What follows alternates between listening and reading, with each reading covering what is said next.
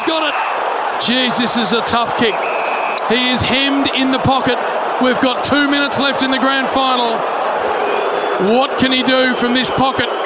Set shot, left footer. It is good. That is incredible. That is unbelievable.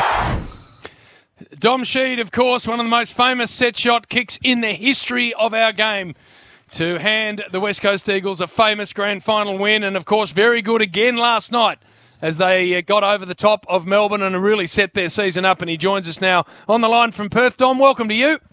Thanks, mate. Thanks, boys. Thanks for having me. Geez, it took you a while to get to some distance between yourselves and the Demons, and if they'd kicked straight, maybe you wouldn't have been able to.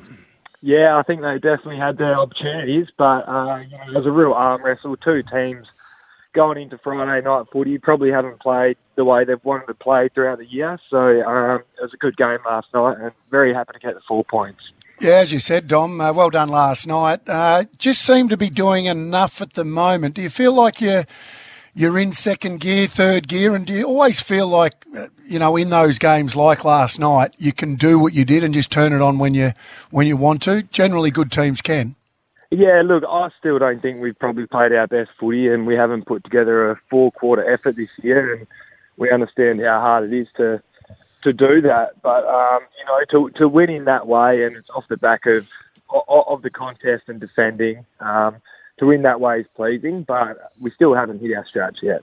So, Dom, it's almost like a quarter here and a quarter there, because I think we had the stat last night that out of the last 20 quarters, you'd only won 6. And that's 7. The last quarter was the only one they won last night. Yeah, so it's sort of spasmodic, but you're that good that you can get away with that at the moment. But I guess you hope to get on top of that.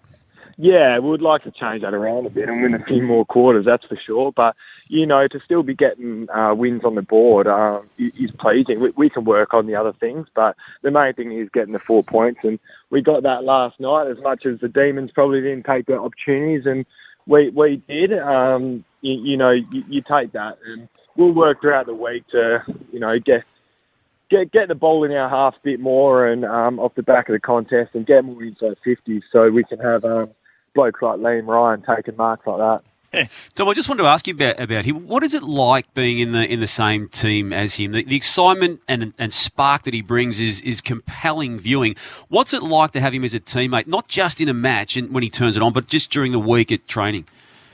Yeah, no, we're pretty close in the change rooms. Number 1 and number 4, a good man. He's very humble and loves a laugh, but, he can turn it on the footy field as well, which is great. He just brings that extra spark to our team, and as you saw last night, really gets our crowd going here in Perth. So, yeah, he's a good guy. I think people tend to forget that he's only actually played a handful of games, 28 games of footy, so he's still got plenty of improvement. Dom, what's it like to play against a ruckman? I'm not a massive ruckman fan, by the way, but what's it when you've got a guy like Max Gawn absolutely on fire, putting it down the throat of the on-ballers? How hard is that to combat as a midfielder? Yeah, we knew going into the game it was going to be a very difficult task, and he's an elite ruckman. We put enough players, I guess, around the stoppage. I think we only lost the stoppages by 4. I guess if you told us before the game that would happen, you'd probably take that. But he's an elite ruckman. He's very hard to nullify. And it sounds like Nick Natanui is going to be there for you guys after the mid-season break. Mm. Yeah, touch wood. Hopefully, he's tracking really well. Just getting in some Matt Simmons stuff now. So I'm not sure exactly when he'll be back, but we'll see him at some stage this year. Dommy boy, Billy here, mate. I'm taking you back to the grand final day. Now, I did a couple of sporties with your teammates, and they tell me this story. I want to know if it's true.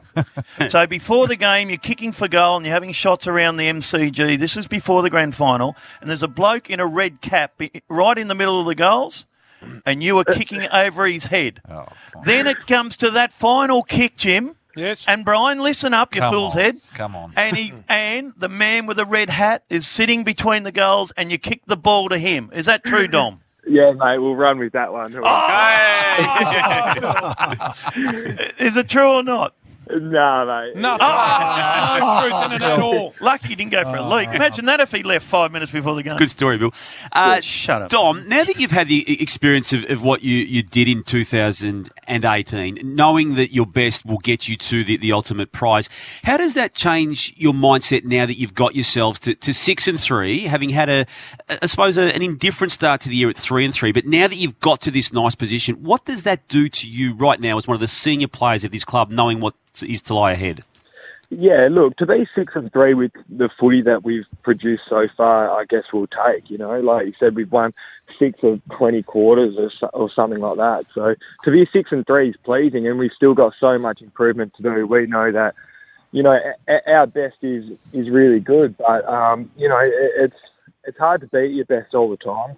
So is it a different mindset, Dom? Is it a different mindset, though, knowing that your best is the best? You didn't have that knowledge last year. How's that changed you? Yeah, I don't know how much it's actually changed me, but if we can get back to playing our best, then we know we're up there with the best teams in the comp. But, it's just getting to that, I guess. But, we realise that every game this year is going to be harder than the next, with every team in the comp wanting to, essentially knock off the premiers. So that makes every game just that little bit tougher. But look, we'll work through it, and hopefully we can play some of our best footy soon. Yeah, it looks like, as you said, Nick Nat after the bye. What about Barrass? You missed him last night. Tom McDonald was good very early. How far is he away?